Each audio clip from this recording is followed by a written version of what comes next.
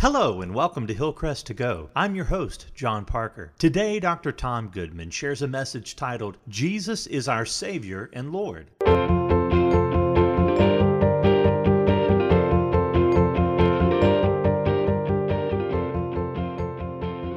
First, our scripture reading, followed by an important message from Dr. Tom Goodman. Today's scripture reading comes from John 12, 1 through 19. 6 days before the Passover, Jesus came to Bethany, where Lazarus lived, whom Jesus had raised from the dead. Here a dinner was given in Jesus' honor. Martha served, while Lazarus was among those reclining at the table with him. Then Mary took about a pint of pure nard, an expensive perfume. She poured it on Jesus' feet and wiped his feet with her hair, and the house was filled with the fragrance of the perfume. But one of his disciples, Judas Iscariot, who was later to betray him, objected. Why wasn't this perfume sold and the money given to the poor? It was worth a year's wages. Now, he did not say this because he cared about the poor, but because he was a thief. As keeper of the money bag, he used to help himself to what was put into it. Leave her alone, Jesus replied. It was intended that she should save this perfume for the day of my burial. You will always have the poor among you, but you will not always have me. Our reading continues in verse 12. The next day, the great crowd that had come for the festival heard that Jesus was on his way to Jerusalem. They took palm branches and went out to meet him, shouting, Hosanna! Blessed is he who comes in the name of the Lord. Blessed is the King of Israel. Jesus found a young donkey and sat on it, as it is written, Do not be afraid, daughter Zion. See, your king is coming, seated on a donkey's colt. At first, his disciples did not understand all this. Only after Jesus was glorified did they realize that these things had been written about him and that these things had been done to him. Now the crowd that was with him when he called Lazarus from the tomb and raised him from the dead continued to spread the word. Many people, because they had heard that he had performed this sign, went out to meet him. So the Pharisees said to one another, See, this is getting us nowhere. Look how the whole world has gone after him. God bless the reading of his word. Thank you, John, for reading our passage today. Now, Jesus is our Savior, and Jesus is our Lord. He died to save us, and he reigns to rule over us. Now, both of these truths are important. And both of these truths we see in these two back-to-back stories that John read to us. The first story is about pouring out perfume in praise to our Savior. The second story is about lifting up palms in pledge to our Lord. Now, these two actions, or these actions in these two stories, they spring from a single story, the story that we looked at last week. Last week we were in the previous chapter, John chapter 11, where we see Jesus' miraculous work of raising his best friend Lazarus from the dead. And did you notice how that miraculous event prompted the two stories that we're looking at today? Look at verse 1. It says that Mary performed a lavish act of worship at a banquet honoring what Jesus had done for Lazarus. And then in verses 17 and 18, we see that the crowd that hailed Jesus as king was prompted to do so by what they had seen, or at least what they had heard about Jesus raising Lazarus from the dead. These two stories that we're looking at this week both spring up from the miraculous story that we looked at last week. But one story this week points out how Jesus is our Savior, and the other story points out how Jesus is our Lord. We need to not miss the meaning of both of these stories, or we're going to end up missing the meaning of who Jesus is. And so we need to make three commitments today. If you've got your sermon notes, write this down. First of all, I will receive him as the Savior who died for me. In the first story, a banquet was being held in honor of Jesus for raising Lazarus from the dead. And sometime during that banquet, one of the two sisters of Lazarus, Mary, took expensive perfume, broke open the jar, and poured the entire contents out on Jesus, wiping up the excess ointment from his feet with her own hair.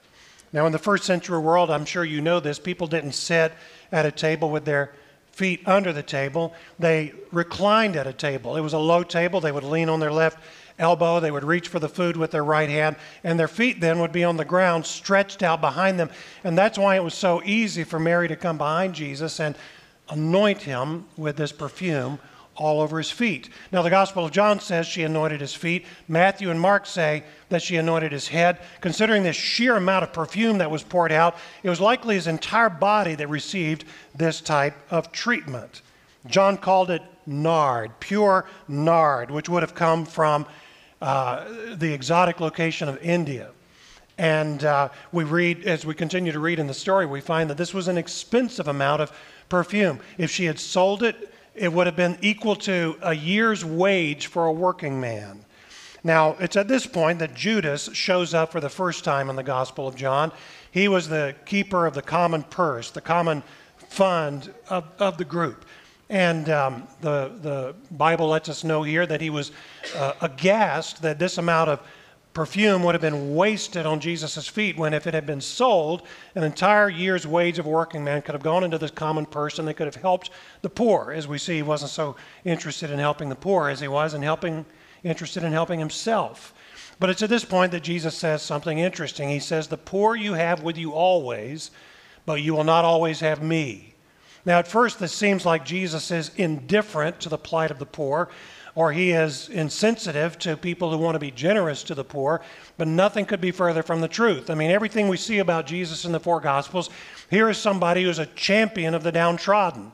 In fact, the best way that you could really understand this is the poor you have with you always, and so you have countless opportunities to help them, and you should. But you will not always have me, so leave Mary alone. She has done a good thing. But notice how it is worded in verse 7. Look at it again. It was intended that she should save this perfume for the day of my burial. Dead bodies were often perfumed. It was an act of honoring the loved one, but it also had a practical matter of sort of masking over the smell of decay at a funeral. But notice here that Jesus says it was intended that this be set aside for the day of my burial. It was intended. He did not say Mary intended this. It was said in the passive voice. It was intended. And anytime, or most often in the Bible, when you don't see an actor who's performing a particular action of a verb, and that verb is put in the past tense, it is by what the scholars call the divine passive. In other words, it was an indirect way of referring to God. God was doing the action, or in this sense, God was doing the intention. So Mary may have intended this perfume for an entirely different reason. Mary may have intended this perfume to be poured out on Jesus just as an act of thanks, as an act of gratitude for Jesus raising her brother from the dead. But we've often seen through our study of the Gospel of John across these last months, we have seen that there is, at one level, an action taking place, and on a higher plane, there's a different purpose or intent or meaning for that action. And so I think that's what's taking place here. Mary may have well intended this act to be simply an act of gratitude, of lavish praise for Jesus raising her brother from the dead. But on a higher plane, God intended it for a different purpose. All along, Mary was saving this perfume for something special, but all along, God was superintending that process so that he could see to it that his son's body was prepared for burial at this point. You need to understand where we're at in the Gospel of John. We're in John chapter 12, which means we're only halfway through the chapters of our study through the Gospel of John. But at John chapter 12, we're only a week away from Jesus' crucifixion. So here is Jesus on this very likely a Saturday night banquet in honor of him raising Lazarus from the dead. What's going to take place only a week away the next Saturday night? Jesus is going to be dead, and his body is going to be in a tomb. And his body is going to be covered in spices from two rich men. We're going to find this when we get to John chapter 19. In John chapter 19, two wealthy Jewish men and influential Jewish men, they come to Pilate and ask for the dead body of Jesus that they could take it down from the cross and prepare it for burial and place it in a tomb that Joseph himself had. And we find in John chapter 19, verse 39, that they used, quote, a mixture of myrrh and aloes, about 75 pounds.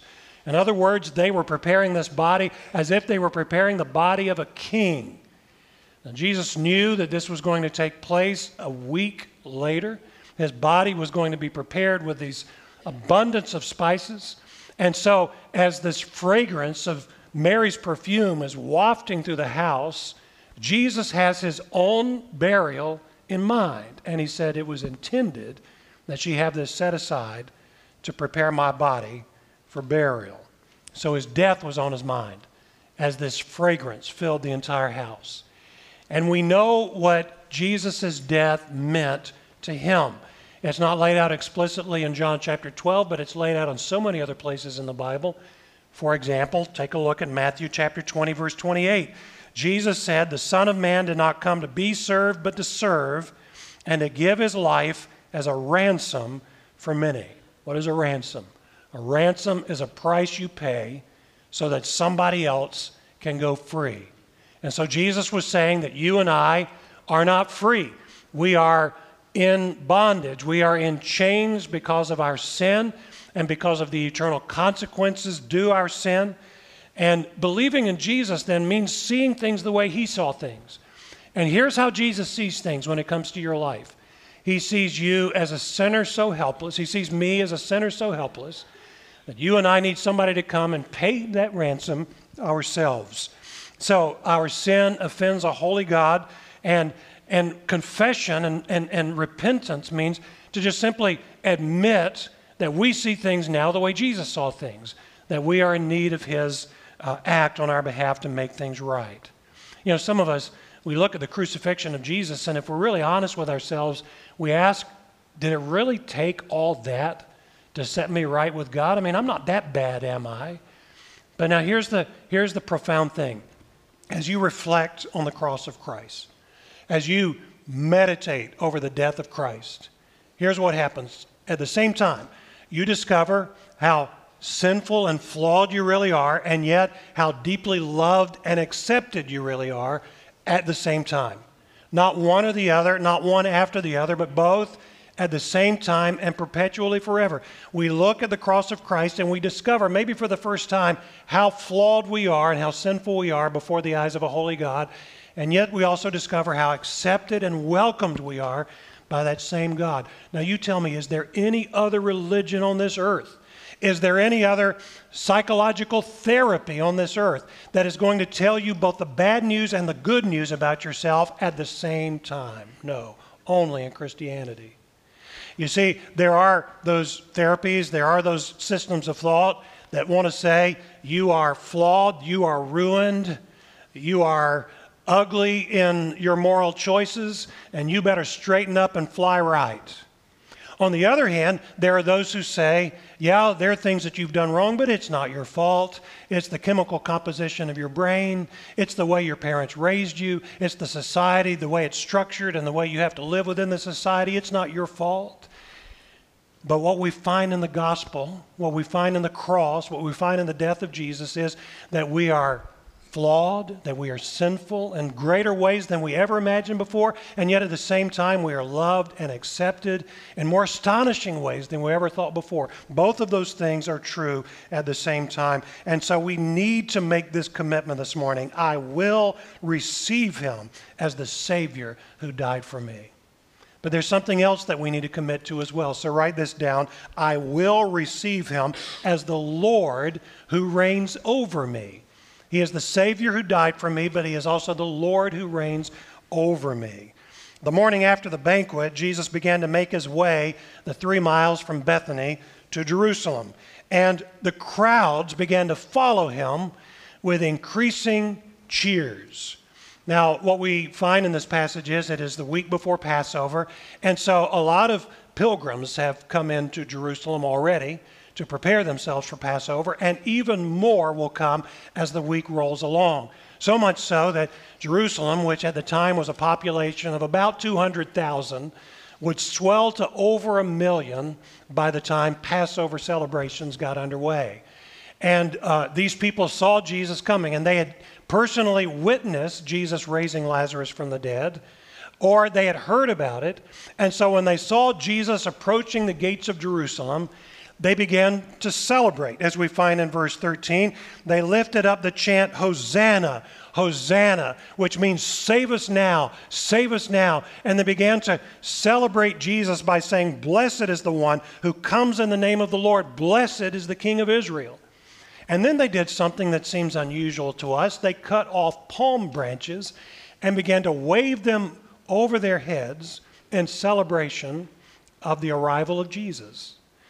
This doesn't seem all that strange, though, when you understand something about Hebrew history. It was only 170 years before this time when the Maccabean priests revolted against Greek rule, and they took over Jerusalem again. They purified the temple again for worship.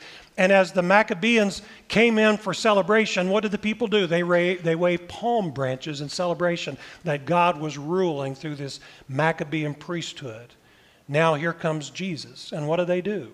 They're waving these palm branches. Why? Because they saw him as a liberator coming in to set them free, just as the Maccabeans had done 170 years earlier.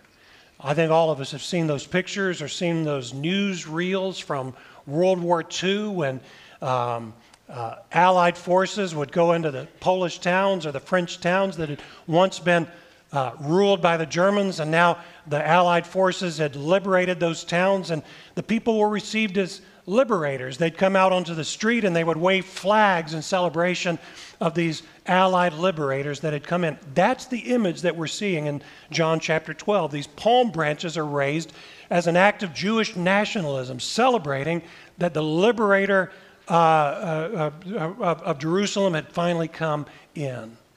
Now, we've seen in our study through the Gospel of John several times the people try to make Jesus king. They try to recognize Jesus as king. And what does he do? Up to this point, he has rejected every overture to make him king. So, for example, several months ago when we were studying John chapter 6, we saw this. In John chapter 6, Jesus was kind of like a second Moses who had, back in the days of the first Moses, he had been the liberator who had freed them from Egyptian bondage, and they got out into the wilderness, and through the intervention of Moses, manna came into the wilderness to rescue them from hunger. And so in John chapter 6, Jesus had miraculously fed a multitude with miraculously multiplying a boy's sack lunch of a few loaves and a few fish. And people saw Jesus as a new Moses, a new liberator, and they tried to make him king right then. And what happened? In John chapter 6, he sends the crowds away forcibly one direction. He sends his disciples in a boat across the Sea of Galilee. He himself, he goes up on a mountain to pray and to meditate. He has rejected their claim of kingship at this point. But it wasn't because they were wrong. It was just the wrong timing. Because here in John chapter 12, the crowds want to hail him as king. And what does Jesus do? He accepts their claims. How do we know he accepts their claims? Because the manner with which he rides into Jerusalem. He gets on the back of a donkey, and he heads into Jerusalem on the back of a donkey. Now, why do I say that this was Jesus accepting their claims of him as king? Because that's the way the ancient kings of Israel would ride into Jerusalem for their day of coronation. One of the most famous examples of that was Solomon.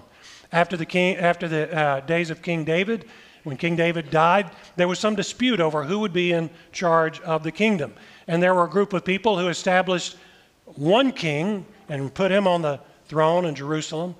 And then they saw that the one that David had chosen as king, his son Solomon, riding on the back of a donkey into the gates of Jerusalem, relentlessly, deliberately to claim the kingship.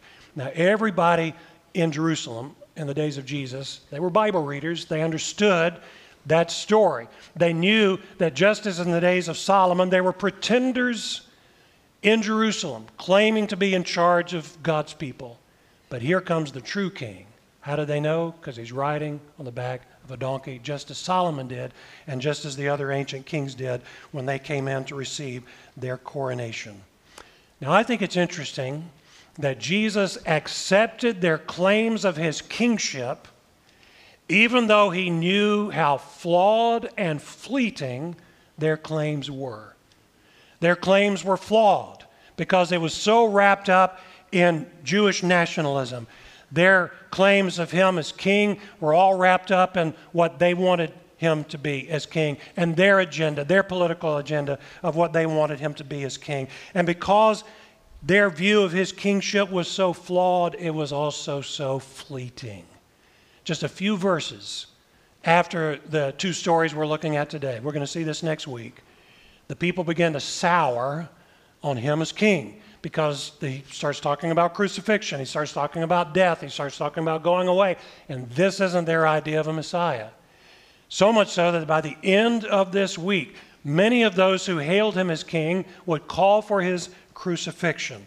But what they said about him as he rode into Jerusalem was true, even though some of them no longer believed it was true by the end of the week. And this is something for you to believe as well. And this is something for you to keep on believing as well. Keep on believing it even when he doesn't meet your demands.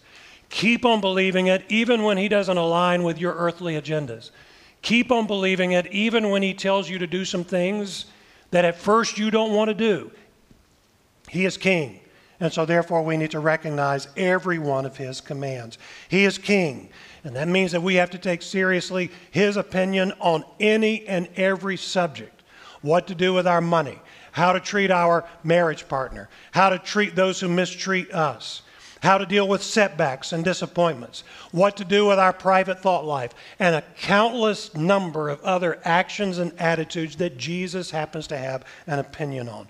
Like Abraham Kuyper famously put it in the late 1800s, there's not a square inch in the whole domain of human existence over which Christ, who is Lord over all, does not exclaim, mine. Being a Christian, then, is not only about receiving forgiveness. Being a Christian is about accepting direction. And so you and I today need to make this commitment. I receive him as the Savior who died for me, but we also need to make this commitment. I receive him as the Lord who reigns over me. It's not one or the other. It's not one and then later on then the other. It is both at the same time and forever. And that's why we need to make this third commitment. Write this down. I will grow in the grace and knowledge of our Lord and Savior, Jesus Christ. Now, that's the way the big fisherman put it in the very last book, the very last chapter, the very last verse that he ever wrote anything to us. 2 Peter chapter 3, verse 18, grow in the grace and knowledge of our Lord and Savior, Jesus Christ. Now notice there are two things about Jesus there, and there are two ways we encounter those two things about Jesus. The two things about Jesus are, he is our Lord and our Savior. The two ways we encounter those two things about Jesus is we grow in grace and the knowledge of those two things. So first of all, there are two things about Jesus. He is our Lord and Savior, Jesus Christ. He is both and both at the same time. We can't just focus on his forgiveness without making any real effort to follow him as king. On the other hand, we can't just make Christianity all about his demands without also recognizing that we are helpless and in need of a Savior. Listen, if you receive Jesus as your Savior and you don't take seriously that he is your king, you're going to make Christianity into this weak, limp thing that can't bring any real change in your life.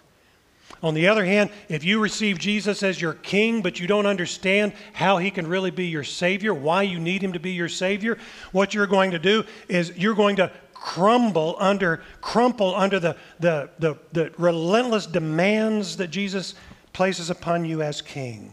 So there are two things to know about Jesus. He is our Lord and he is our Savior. And Simon Peter says that there are two ways to encounter these things about Jesus.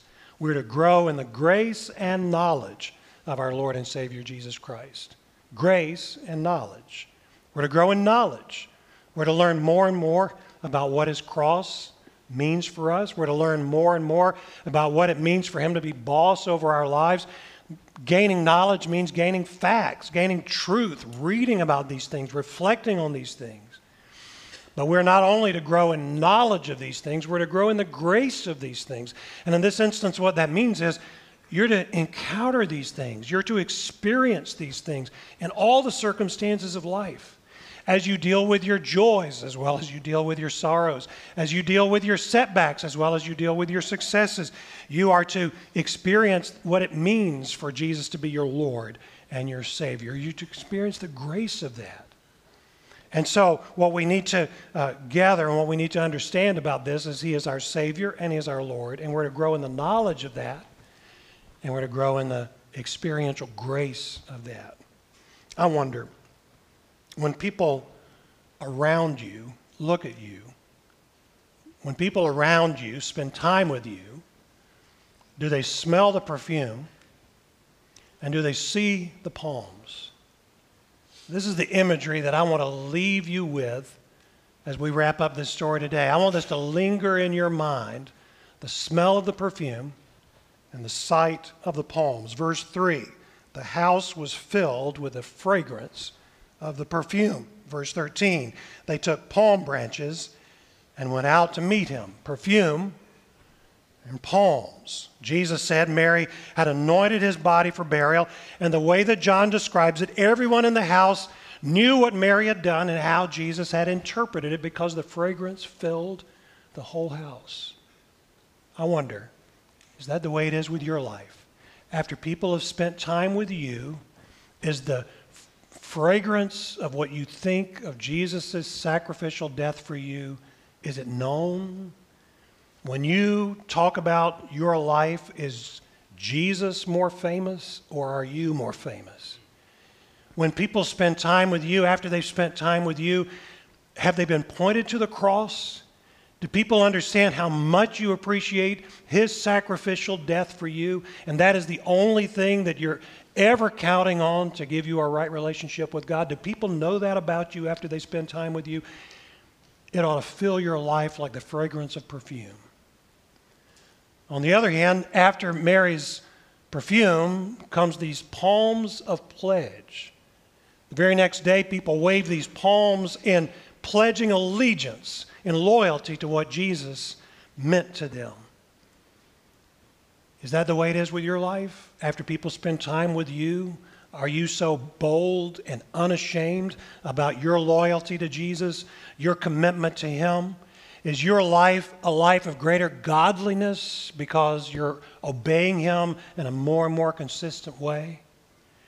May people smell the perfume of our praise to Jesus for saving us. And may people see the palms that we wave and pledge in our commitment to Him as our King and our Lord. Let's go to the Lord in prayer.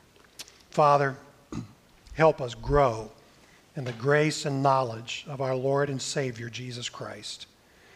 Help us to know the fact of it, what it means, but to also help us, Lord, experience the reality of it, to live in the grace of it every day. Thank you for saving us by the death of your Son. May our wonder and gratitude for that be as fragrant as perfume. And thank you for leading us by the reign and rule of your Son. May our commitment to Him be as open and bold and unashamed as if we were waving the banner of His kingdom above us. We pray this in the name of our Lord and Savior, Jesus Christ. Amen. This concludes our podcast. Thank you so much for tuning in. Join us next time as Dr. Goodman shares a sermon titled, Connecting Your World to Jesus. I'm your host, John Parker, and this has been Hillcrest to Go. For more information, please contact us at hillcrest.church.